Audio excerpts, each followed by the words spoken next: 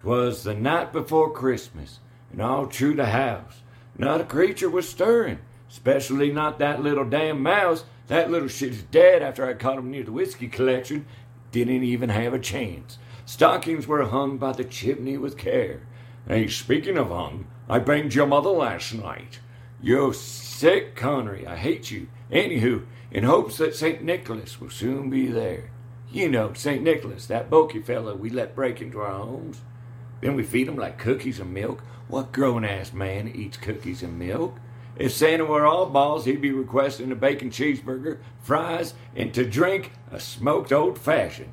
Anyway, the children were nestled all snug in their beds while visions of sugar plums dance in their heads. Real quick, what the hell's a sugar plum? And why is kids dreaming about them dancing? Don't make no sense. Anyway, this poem's long. Let's skip to the end.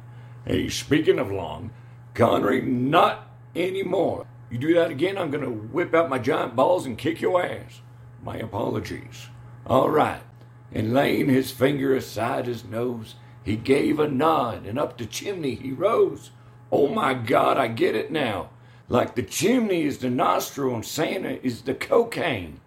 Now White Christmas makes a lot more sense.